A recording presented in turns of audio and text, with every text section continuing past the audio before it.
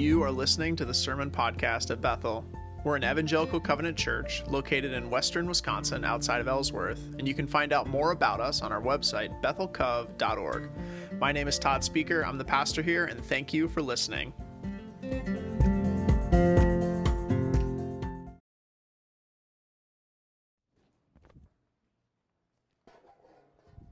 Don't go quite yet, though. I've said this from up here before, but when I started here at Bethel, I was brand new, fresh out of seminary, and for the first, year that I was here, I used to have, and I still do every once in a while, I used to have this recurring nightmare. Actually, I had two. One was that I'd be waking up in the room over in the parsonage to someone knocking on the bedroom window saying, "Pastor, where are you? The church started, 10 minutes ago." And I would have to rush and get over here. That was one recurring nightmare, always Saturday nights. And then the other one would be that I'd be preaching, and people would slowly get up and leave as I'm talking. I'm like, "Oh no, what's going on?" And all of a sudden, the room's just empty all the time. So if you guys ever really want to send me into ruin my day, that would be the trick. So today we're going to open God's Word together. We're looking at Matthew chapter 6, verse 9 through 13. We've been walking through the Lord's Prayer together. But before we start, we're going to say a brief word of prayer, because whenever we come together in worship, whenever we open God's Word together, whenever we gather in a Bible study or anything else, what we're aiming for, what we're trying for, is to create a place where we can maybe hear what God has to say to us. Whenever we open Scripture, we believe that the Holy Spirit helps us understand Scripture, helps us apply it to our lives, helps us to live differently or understand God differently or understand ourselves differently based on what we read or what we sing or what we do when we come together. And the problem is that this is imperfect, right? Because the church is full of human beings. Most Christians I know, unfortunately, are human beings. And human beings make mistakes, and human beings have biases, and human beings have misunderstandings of what God's Word says. And so whenever we open God's Word, my prayer is, and I'm going to pray this together, would be that God would reveal to us the things that He wants us to see, that He would give us open hearts and open ears to the work that He wants to do in us. And we invite God to help us to throw away anything that doesn't belong. And that's why whenever we come together in worship, whatever it is that we're doing, you're going to be challenged, you're going to struggle, and maybe you're even going to be bothered, and maybe sometimes somebody's going to say something that you're not so sure about. And my invitation to you is to listen to what God has to say, but to have conversations and to say, I don't know about that, Pastor. Let's talk. I know that's inviting trouble, but that's why we're here. That's what we're trying to do. And so however you're joining us, I encourage you, Bible, Matthew 6, starting in verse 9. We've been looking at the prayer that Jesus taught us in Matthew 6 as a part of His Sermon on the Mount. And the reason is that I believe that our prayers reflect what we believe about God and the world. The way that we pray, the way that we talk in our relationship with God reflects how we understand who God is, how we understand this world. So would you? I'm going to pray for us really quick, and then we're going to look at this prayer together. Dear Lord, here as we open Your words, Lord, soften our hearts. Help us to hear what You have for us. Help us to be challenged. And help us to be able to discern what's true and what's not as we come together and continue the conversation around Your word. Lord, make us new. In Your name, amen. So we're going to start with, and I'm going a little different than what's in here, Andy. Let's start with the passage up on the screen. Perfect. It's already up there. Awesome. What I want to do first is I want to read this with all of you. So if you're at home, I encourage you to read it out loud off of the screen. If you're here, I want to invite you to do that too. Normally, we pray this prayer before communion and often at funerals and other things like that. And depending upon how you grew up in the church, either you prayed this all the time or you hardly prayed it at all. When I was a kid, the first time I remember learning this prayer was in confirmation because we just never said it at church, the church I was growing up. But it is how Jesus invites us to pray when he's confronted with giving his big teaching on how different the world is because of his arrival. He offers his disciples a prayer to pray whenever they pray. And traditionally, in that day, you might pray 3 different times, morning, afternoon, and evening. And you'd have daily prayers that you would recite. And most rabbis did this, Jesus included. And so this was the prayer that he envisioned his disciples praying during those hours of prayer during the day. So I want to invite you to read it aloud with me, and we can skip the "this then is how you should pray." So pray with me. Our Father in heaven, hallowed be your name. Your kingdom come, your will be done on earth as it is in heaven. Give us this day our daily bread, and forgive us our debts as we also have forgiven our debtors. And lead us not into temptation, but deliver us from the evil one. Amen? Amen. It's almost hard to pray it reading it out of Scripture because the words are a little different than what we're used to. So last week, as I mentioned, we talked about what it means to have a God who's both our Father and separate, other, holy, and different from us. And so we spent a lot of time on that. That means that God loves us, God cares about us, but he also is different than us. And so if we ever find ourselves in a moment, and human beings do this all the time, where we're envisioning a God who thinks and feels and looks and acts exactly how we think and feel and look and act, I can assure you that is not a hallowed God. That is a God made in my image. So we start by who we're praying to, a God who loves us like a father, a perfect father loves his children, but who is also foreign, separate, hallowed, set apart from who we are, right? We're talking to the God of the universe, after all. Today we're going to look at this next line, and when I used to say this in the Lord's Prayer, it always sort of felt like a throwaway line to me. Or maybe even like a little passive aggressive, right? Because we're praying to God and we're asking God to do his will, right? That seems a little silly to me because God's going to do what God wants to do. It's sort of like when nobody else has this experience, but when your spouse says, "Oh, whatever you want to have for dinner is fine."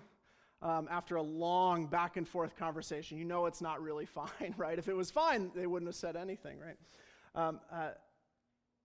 It's a little odd to me. It sounds a little passive aggressive. As we continue, we're going to notice, the rest of the prayer for me personally is a lot easier to grab onto, right? I know what it means to pray for my needs to be met. I pray for that all the time. I know, and this one's maybe a little trickier, but I know what it means to forgive. I might not want to forgive, but I know what that means. And I know what temptation is, and I know who the evil one is, but it seems weird to pray for God's will to be done on earth as it is in heaven. So this is what we're gonna look at, what we're gonna focus on today, because the question is, for me, as if you're gonna pray this prayer ourselves, what are we asking God to do here? What are we asking for? I think it matters because we got to decide if what we're asking God for is something that we really believe, something that we really want. So today we're going to look at 3 key words here in this sentence in orange, verse 10. The words that we're going to focus on are kingdom, earth, and heaven. Because I believe that if we understand what Jesus means when he's talking about God's kingdom and his kingdom coming on earth as it is in heaven, we might have a slightly better idea. So I'm just going to take a quick minute, and maybe this is probably all review, but when Jesus talks about his kingdom, and in Matthew this happens all the time, he talks about how the kingdom of heaven is arriving, or it's arrived in him in a very real way. What he doesn't mean is like a giant castle came down on the earth, right? I mean, there's no giant castle. So the question we have to wrestle with is, what does it mean for a kingdom to arrive in another place? And the best way that I think of that is, to put it in a modern context. It's what Jesus is describing is the exact same thing that we do today. So if this country or another country sends men and women with guns into another country, that is our rule arriving in that place. If one day we decided, we were done taking it from Canada and you guys are always making fun of us, we're going to bring the rule of the United States into Canada. We're going to bring our kingdom into Canada. When Jesus talks about God's kingdom arriving, he means in a very real way that wasn't the case before. God's authority, God's nation, God's country on heaven is in some real way arriving on the earth. And one place you can see this a ton is in the Gospel of Luke. Matthew does this too. But you'll notice that when Jesus begins his ministry, everywhere he goes, he acts out of this authority, right? We think of it kind of as well, of course, he's God, he can do miracles, he's got magic powers.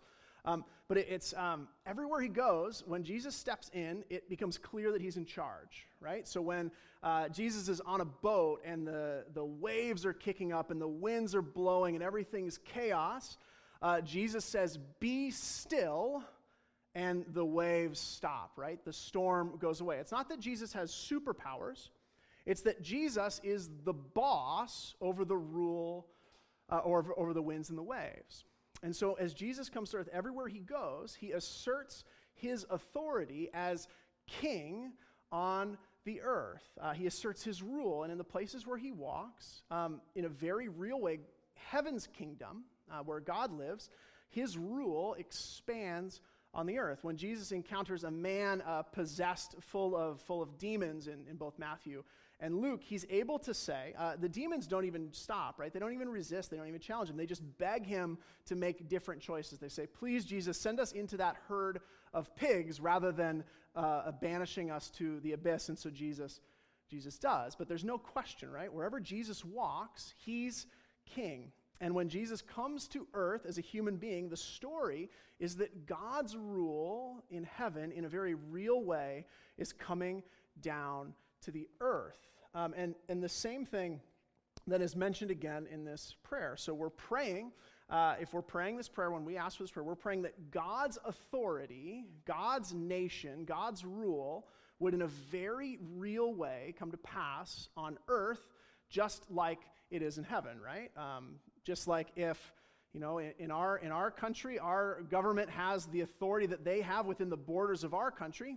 If we went and conquered another country, we would impose our rule, their rule, over that other place. What we're praying for is that God would, in a very real way, bring his rule to bear on earth, just like it is in heaven, where God lives. And so the second two words, earth and heaven, the best way to understand this as Christians, as readers of the Bible, is earth is where we live, where there's dirt, where human beings and creation is, and heaven is God's land, God's country, God's space. And so throughout the whole Old Testament, the writers of the Old Testament believe that God dwelled in his own holy space, in God's space, in heaven, and that human beings dwelled on earth, and that if you wanted to communicate with God, you had to find a place where heaven and earth were close together. For the ancient Israelites, the temple, right? There's a special room where you can walk into that room if you do all the things you're supposed to do, where you can enter the same kind of room that God lives in, where heaven and earth, they come together.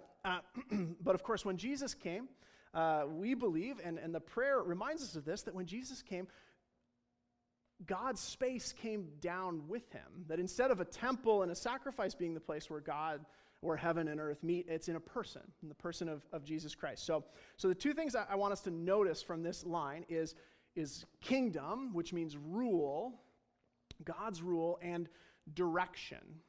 What direction is going on here? Thy kingdom come, thy will be done, God's kingdom come, God's will be done on earth as it is in heaven. Everything about this line says the direction that God wants to work is to bring heaven's rule, heaven's authority, heaven's power down onto earth. Now this might feel like a throwaway line, right? Like a way of saying, oh, God, I don't care, you do whatever's best. But now that we have an idea of what Jesus means, Jesus really means, and whenever we pray this, we're really saying, God, make the earth where I live a place that exists under your authority, under your rule, where you're at work. Bring a little bit of heaven down to earth. And so the question is, if this is what we're asking for,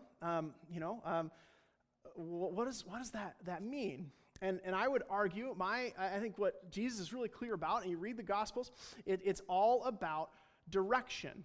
The important direction when it comes to the Christian faith is the direction of God coming down from his place and bringing his rule to bear on the earth. So whenever we pray this prayer, we're praying that God's rule comes down here where we live, so that the earth will be a place where God rules just like heaven is. And I think this is really important. I think this is really challenging. I know it was for me the first time I talked through this, because when I was growing up, I don't know about you, but when I was growing up, I was taught the focus of the good news, the focus of the gospel, what Jesus came to do was to steal away as many people as he possibly could from the earth and bring them up into heaven. And this is true, right? We believe that those who die in Christ dwell in God's presence in heaven. But I challenge you to read through the Gospels and the Old Testament and read through everything that God's Word has to say and still think that the whole point of human life is escaping from earth into heaven. Because it's quite the opposite. Jesus teaches us, right, to pray for God's rule to come down from heaven to earth. He could have taught us to pray that we would hold on for a long time so that one day when we die we'll escape earth to live forever in heaven. But instead, the New Testament focuses much more on this good news, that God's rule, God's kingdom is coming down here with us. And Jesus taught, and his followers believed in a very real way, in a very real way that this was happening, that God's kingdom had in a very real way arrived in the person of Jesus Christ. And when we pray this prayer, we ought to remember that this gospel, this good news, is about direction. And that direction is less about going from earth into heaven and much more about God's rule and his kingdom and his heaven coming down to the earth that we walk on today. And if we believe that, it ought to challenge us a little bit. It ought to be a statement of hope for the hopeless. Every time we pray, God, bring your rule on earth as it is in heaven, it's a statement of hope, right? Because the things that we experience when we look out in our world, and I don't know if anybody's done that lately, and things look messed up, they look wrong, the earth is full of pain and problems and division, it's a hope that one day God will set right the creation that he's made. And it's also a statement of challenge for us too, because every time we pray, God, make your rule, make your will come to pass on earth, we're asking God, we're telling God we're willing to be a part of it. We're telling God, I even want you to change the things about this world that are bad, but that benefit me and make me comfortable. When we pray, we admit that things here are not how they ought to be, and we're pledging our hope and our lives to being a part of God bringing his rule from heaven down into earth. If you look closely at all of Scripture, you'll see that this is usually how God works. Almost every time somebody in the Old Testament or the New Testament encounters trouble, encounters problems, encounters the brokenness of the world, very rarely does God disappear someone from the brokenness, the problems, and the challenges in the world. I'll list just a few examples. Genesis 1, we see that God, instead of, right, God could do anything, Instead of making human beings spiritual creatures like the angels to dwell in heaven, perfect, God delights in forming people out of the mud of the ground. And he encourages them, he places them in a garden where he walks with them in the cool of the day. Notice the direction. God comes down to the earth that he makes to make the human beings. When God in Genesis meets Abraham, the righteous Abraham, he doesn't whisk Abraham away to heaven to create a family up there. No, instead, he promises Abraham that through his flesh and blood family, his descendants, his children and grandchildren, he would bless the whole of a dark, evil, and violent world. In Exodus, when God's people are trapped in slavery in Egypt, instead of allowing Moses, who escaped, to kind of live out his days as a shepherd, or maybe instead of God snapping his fingers and bringing his chosen people who are suffering under slavery into heaven, he could have done that, right? God can do anything. Instead of doing that, what does God do? Well, he meets with Moses on a mountain, and he sends Moses back into the land of slavery to lead his people by foot to a new land through 40 years in a dry desert. And most importantly, and I think the greatest proof that God desires to work in this direction is that 2,000 years ago, in a broken, dark, sick, and violent world, God did not provide an escape hatch for all the good people to escape the earth through.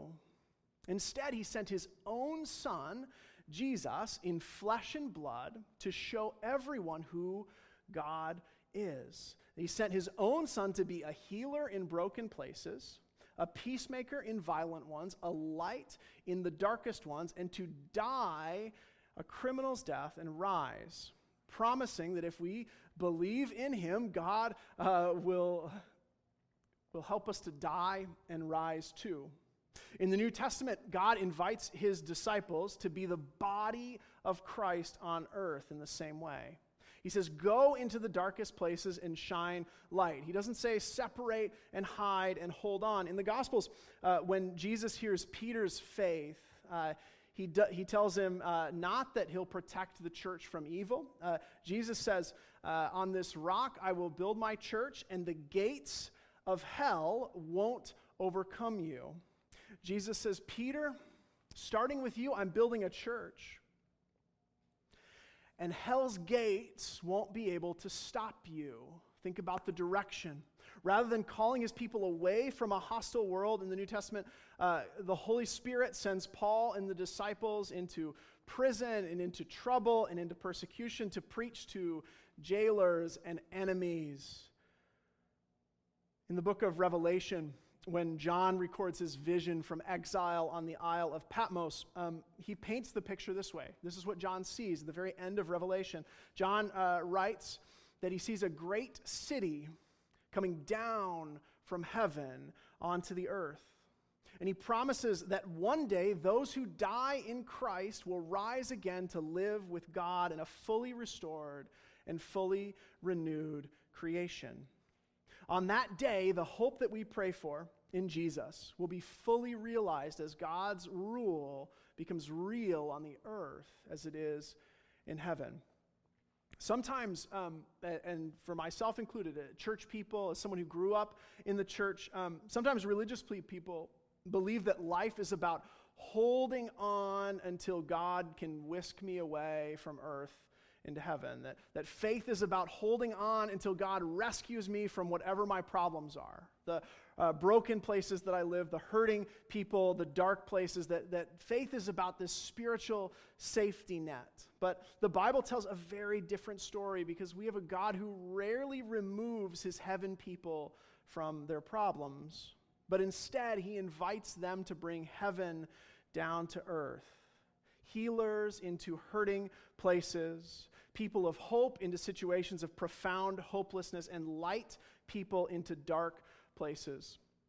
And when I read the Bible, it seems to me that God is far more likely to call us to bring love and grace and power into difficult places with difficult people than he is to lead us out of them. Because we have a God who doesn't seem to want to disappear us from our problems, but one who enters them with us. Thy kingdom come, thy will be done on earth as it is in heaven. A statement of hope for when things look hopeless, that God is at work in and through us, and a statement of challenge when we find our lives on this earth comfortable and the problems of it far away.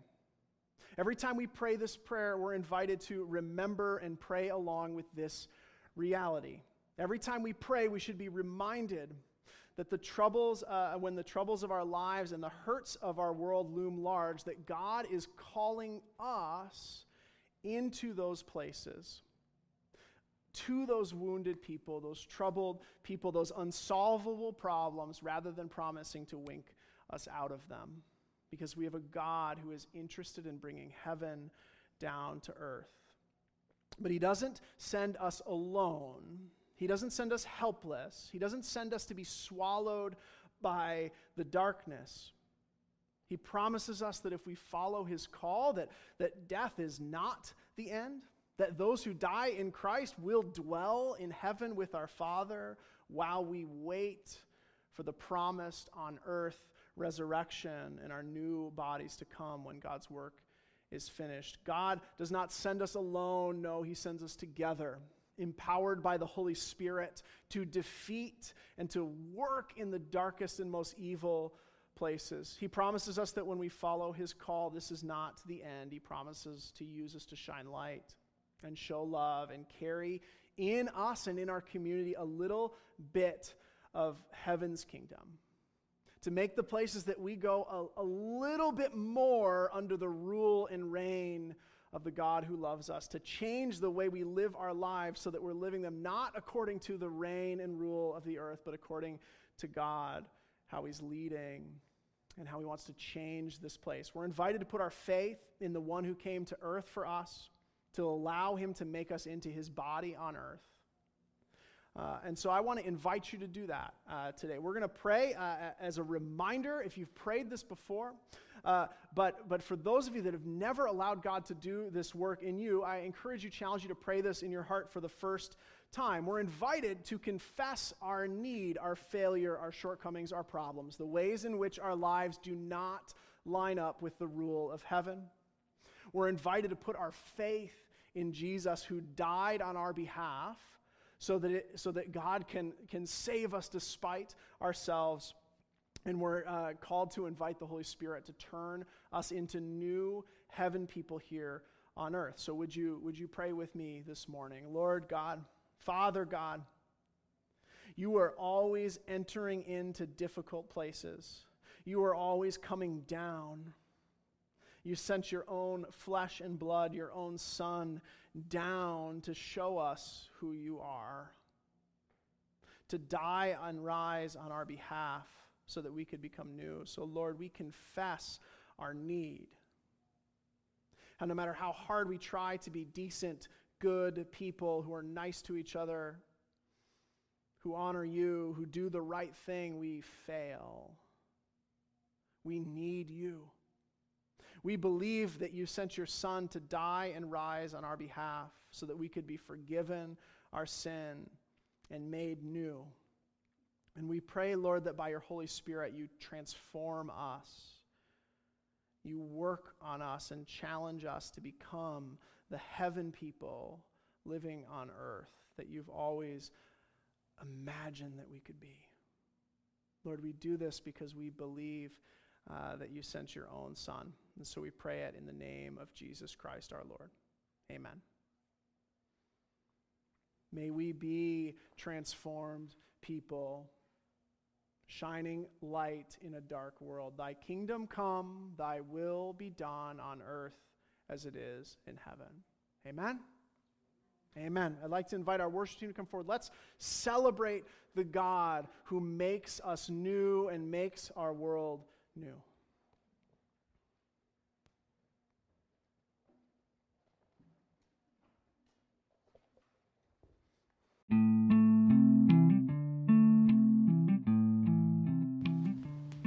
Thanks for joining us. You can find out more about our church, our live stream, and our in-person services at bethelcov.org. Thanks and have a great week.